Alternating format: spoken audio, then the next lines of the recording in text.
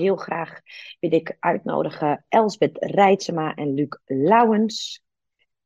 Lauwers, sorry. Elsbeth is senior programmamedewerker seksuele vorming en Luc Lauwers is manager nationale programma's bij Rutgers Expertisecentrum Seksualiteit. Rutgers zet zich in voor seksuele gezondheid en rechten voor iedereen. En jullie geven veel voorlichtingen over het aangeven van en herkennen van grenzen. En in dit voorjaar tijdens de week van de Lentekriebels hebben jullie als organisatie en onder andere mensen uit de LHBTI+ community te maken gekregen met heel veel online haat. En daarbij speelde ook desinformatie een hele grote rol. En mocht je willen reageren, kan je dat uiteraard doen in de chat, vragen stellen. En Elsbeth, kun je ons meenemen in een korte schets van wat jullie hebben meegemaakt tijdens de week van de Lentekriebels? En goedemorgen allebei trouwens. Hallo. Ik wil gelijk de inhoud in duiken, maar misschien leuk om heel even goedemorgen te zeggen. Hè? Goedemorgen. Ja. Fijn dat jullie er zijn. Maar Elsbeth, neem ons mee, want het is best wel intens geweest wat jullie hebben meegemaakt als organisatie. Ja, dat klopt. Ik had een slide gemaakt over wat eigenlijk de Week van de Lentekriebels is, voor degenen die dat niet weten. Het is namelijk een nationale projectweek voor het basisonderwijs over relationele en seksuele vorming. Wat we eigenlijk al 18 jaar uitvoeren. 43% van de scholen doet daarin aan mee. En scholen zijn daarin vrij om te kiezen waar ze aandacht aan willen besteden. En ook met welk lesmateriaal. Want scholen moeten aandacht besteden aan seksualiteit en seksuele diversiteit. Dat staat in de kerndoelen, maar hoe ze dat invullen, dat is vrij. En de Week van de Lentekriebels is eigenlijk een implementatieproject om te zorgen dat scholen hier meer aandacht aan besteden. En het is een wettelijke kader voor als mensen het niet weten. Hè? Dus het is wettelijk ook bepaald dat ook in onderwijs dit onderdeel is van het onderwijs. Dat klopt, maar de Week van de Lentekriebels is dat niet. Dus hoe scholen dat dus invullen, zijn ze er vrij in. En we hebben de Week van de Lentekriebels is eigenlijk een implementatieproject om te zorgen dat scholen meer aandacht besteden aan het thema. Dat even voorop gezegd hebbende. Hebben dit jaar dus voor de 18e keer de Week van de Lentekriebels georganiseerd. En het is altijd rond het 21 maart. En nu waren daar een week van tevoren, voordat de week begon, de gemeenteraadsverkiezingen. En we hebben al de afgelopen jaren gemerkt dat vaak politici ook wel op dit thema inspringen.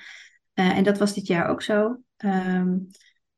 Achteraf gezien kunnen we al zien dat het eerder is begonnen, de commotie. Want er is bijvoorbeeld een haatcampagne tegen Pim Lammers. Was er in de kinderboekenweek daarvoor. Daar werd een verhaal van hem, wat hij ooit geschreven had, voor volwassenen. Werd van hem gezegd dat hij werd er neergezet als een pedofiel. Dat was eigenlijk het eerste. En bij ons was het zo dat een week voor de Week van de Lentekriebels, in aanloop naar de gemeenteraadsverkiezingen, Thierry Baudet van Forum voor Democratie een filmpje online zette, waarin hij kinderboeken doornam. En daarin een boek uitpakte wat eigenlijk gemaakt is voor ouders, waarmee ouders vragen van kinderen kunnen beantwoorden. Waarin ook een vraag van een kind, waarschijnlijk van een jaar of 12 stond, wat is pijpen? Vervolgens zegt hij, kijk, dit is wijdverspreid op scholen. Kinderen van 4, want op de achtergrond stond dat het ook voor kinderen vanaf 4 jaar was. Kinderen van 4 leren in het basisonderwijs wat pijpen is. Nou, daarmee was de toon gezet. Daar begon dus eigenlijk de commotie mee. Duk, die twitterde ook in de week vooraf. Wie houdt zijn kinderen thuis van de basisschool uit protest tegen project Lentekriebels, waarin expliciet wordt ingegaan op seksuele handelingen. Dus er is heel veel misinformatie verspreid voorafgaande aan de week. Waarop wij dus echt in een ware Twitter- en social media storm terechtkwamen. We hebben in totaal 15.000 tweets gehad van januari tot maart. Veel online haat. Serieuze bedreigingen aan het adres van Rutgers en ons persoonlijk. Toen is de week wel van start gegaan. Er is een vragenuurtje tijdens de Week van de Lentekriebels geweest in de Tweede Kamer, waar wederom veel ruimte was voor misinformatie. En de minister was niet goed voorbereid en die kon dat ook niet goed pareren. Dus dat heeft ons ook niet veel goed gedaan. Wij hadden een filmpje gemaakt waarin ouders met kinderen in gesprek gingen over seksualiteit. Nou, dat filmpje hebben we op dinsdag gelijk weer offline gehaald, want ook dat misbruik werd in een ander kader neergezet. Er werd gezegd dat dat leerkrachten waren die met kinderen in gesprek gingen. Er werden allerlei teksten over die filmpjes heen gezet die niet klopten. Dus om de kinderen en de ouders te beschermen hebben we dat offline gehaald. Maar dat is ook een hele vervelende situatie geweest waarin ook die kinderen en die ouders bedreigd zijn en daar echt veel last van gehad hebben. Dus best wel heel intens, zeg maar. Ik denk Ja. dat ook wellicht ook veel mensen die hier met ons meekijken en meeluisteren, ook zelf als professional, ook angst hebben voor het ontvangen van dit soort manieren van je content misbruiken en desinformatie verspreiden. Dus hebben jullie belangrijke lessen geleerd? Of Luc, zijn er dingen die jullie mee kunnen delen van na dit alles? Ja, ik denk om even uit te zoomen, is het voor iedereen hier denk ik belangrijk om te realiseren dat dit geen losstaand incident is of was. En wat Elsbeth ook al zei, er was natuurlijk van tevoren al van alles gaande jegens Pim Lammers, maar daarna ging het ook weer verder met Lax en het Rotterdamse Theater dat drag queens uitnodigt voor voorleesmiddagen. En ook internationaal zijn er heel veel voorbeelden hiervan, hè, zoals die Don't Say Gay wet in de VS, maar bijvoorbeeld ook de ophef in België tegen het verplichte 4 uur besteden aan relationele en seksuele vorming.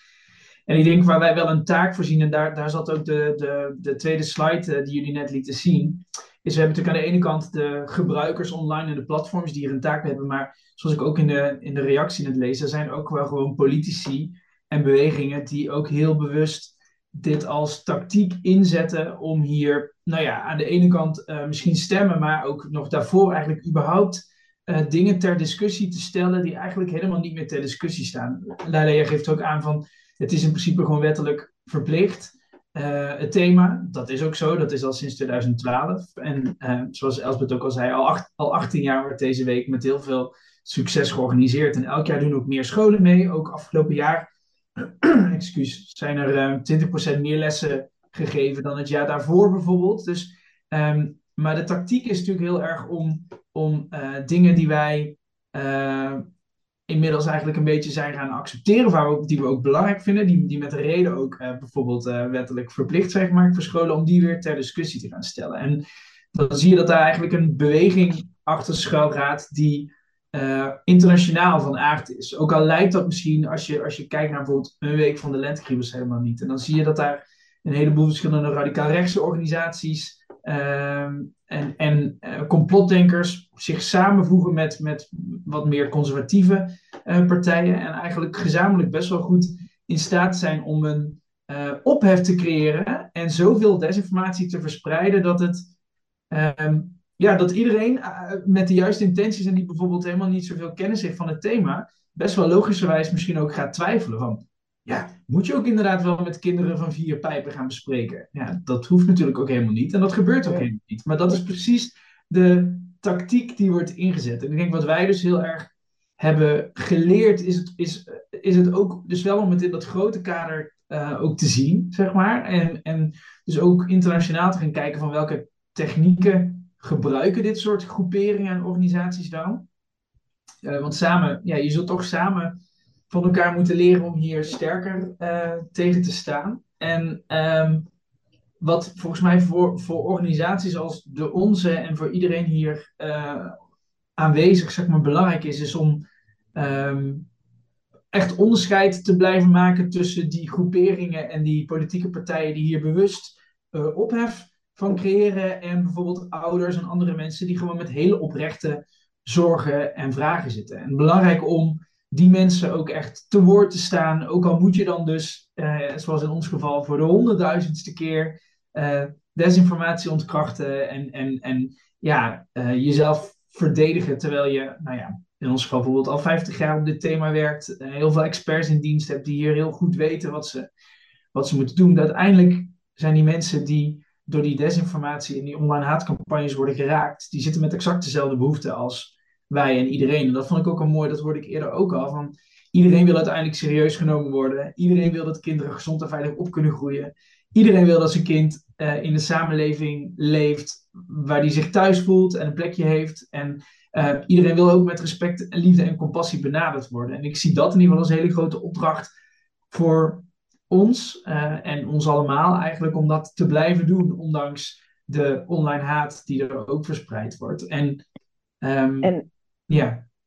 nou, de belangrijkste les is dus dat je ook bewust wordt van het feit dat dingen niet altijd alleen maar nationaal en iets hier is, maar dat dus heel veel verschillende mechanismes meespelen, waar je rekening mee moet houden. Dat soms dingen ook gespind kunnen worden, hè, de andere kant op gedraaid voor gewinning. En je ziet ook dat die normvervaging waar we de hele tijd dan ook over spreken met elkaar, dat dat ook een belangrijke rol speelt. Welke ontwikkelingen zien jullie rondom die normvervaging als het met online seksualiteit en met mensen bijvoorbeeld met een LHBTI+ doelgroep? Want daar is dan meteen ook weer een belangrijke te pakken. Ja, daar zie je dus dat die beweging die internationaal zich ook voordoet, dat steeds meer rechten van LHBTI-personen en voorop echt wel transgender personen echt constant ook weer ter discussie worden gesteld. Terwijl die eigenlijk in veel aspecten al helemaal niet ter discussie hoeven te staan. Tenminste niet binnen de contexten waar wij het over hebben. Maar dat betekent dus wel dat het debat verhardt. Er wordt echt met hele heftige termen gesmeten. Maar dat betekent aan organisaties als de onze om in de voorbereiding eigenlijk je kernboodschappen, om het zo te formuleren, zo moet ontwikkelen dat daar eigenlijk als je weet wat de online narratieven zijn en als je weet wat de aanvallen zijn die bijvoorbeeld op jouw specifieke thema waar je werkt eigenlijk worden ingezet, dan kun je op die manier je kernboodschappen zo ontwikkelen dat er eigenlijk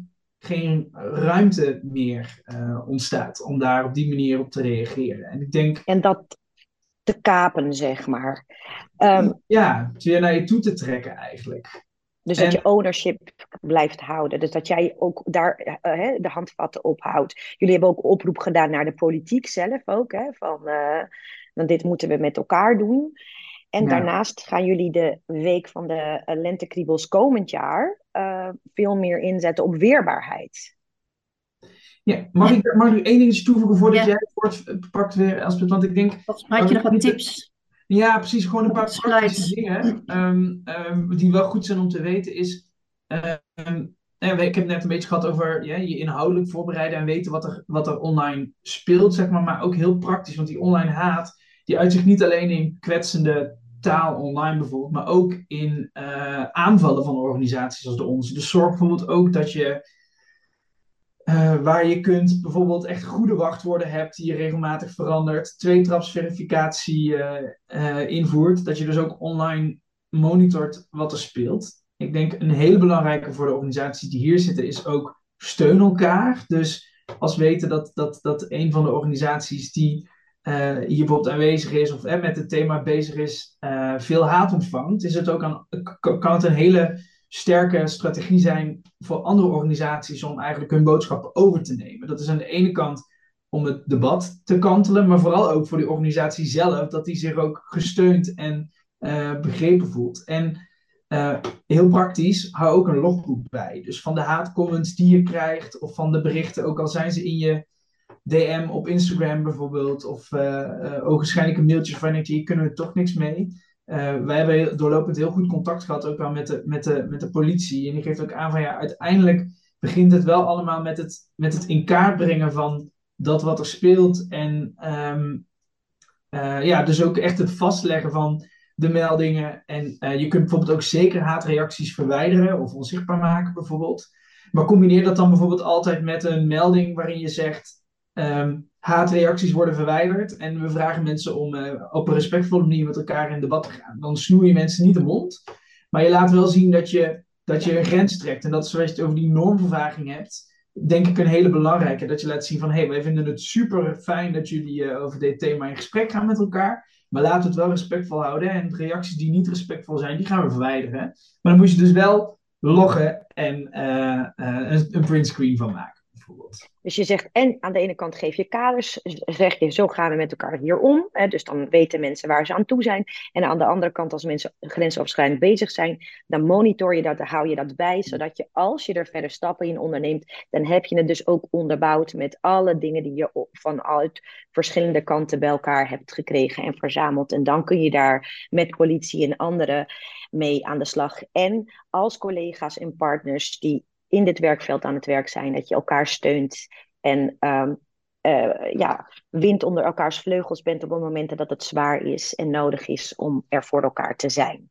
En je was me even voor, want ik wilde de tips voor het einde als uitsmijter houden, Elsbeth. Maar neem ons dan mee wat je zeg maar gaat doen in de volgende keer. Want je hebt nu veel geleerd, je weet hoe je het allemaal bij jezelf wil houden. Maar wat willen jullie dan voor volgend jaar veel meer richten op weerbaarheid?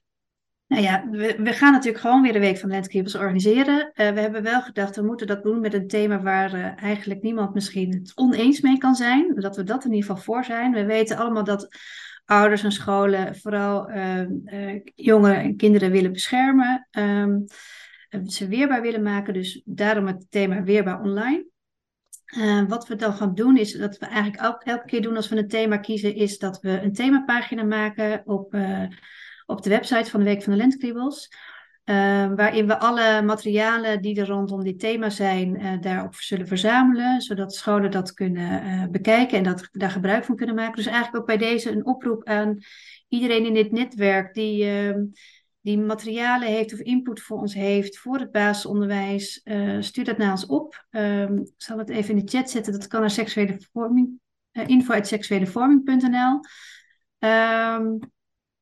Dan kunnen wij dat opnemen. Wat we verder gaan doen is dat we een handreiking gaan maken voor het onderwijs. Over weerbaar online. Over wat er bijvoorbeeld allemaal mis kan gaan. Waar leerkrachten op moeten letten. Hoe ze hier les over kunnen geven. Dat doen we samen met Off Limits.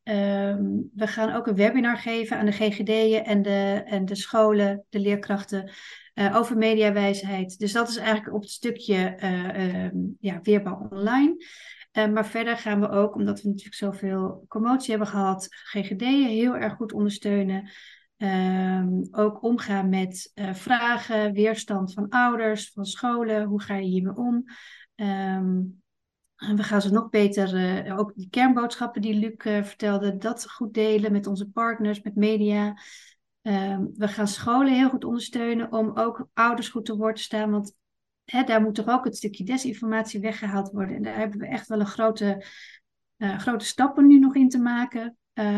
Dus ook veel materialen voor scholen om ouders te informeren. Bijvoorbeeld over de lessen die er gegeven worden. Om dat veel concreter te maken.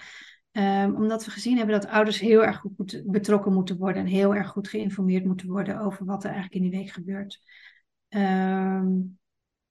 Dus aan de ene kant heeft het veel veroorzaakt, maar het heeft het nog scherper voor jullie ook gemaakt van wat is er nog meer nodig? Waar liggen nog gaten die we moeten dichten om de informatie die we zelf naar voren brengen? Omdat jullie zijn een van de belangrijkste onderzoekers in Nederland voor dit soort thema's. Dus als jullie kennis en kunde in twijfel wordt gebracht, dan is dat natuurlijk ook heel belangrijk voor ons als maatschappij, hoe we met elkaar omgaan.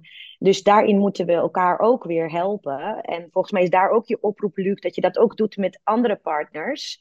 En, of met Off Limits, met Robert, die we straks gaan spreken, hebben jullie ook in de week geschakeld en dingen met elkaar gedaan om te voorkomen dat je credibility wegvalt. Want dat is denk ik, Elsbeth, het grootste probleem. Ja, zeker. Zeker. En dat is aan ons een taak om al onze informatie en kennis veel beter over te brengen nog naar scholen, naar ouders. Om goed voor te bereid zijn om weer, als we weer zo'n storm krijgen, dat we dan eigenlijk alles goed geregeld hebben om daar zo goed mogelijk paraat voor te staan. En dat is wat we nu het komende half jaar aan het doen zijn.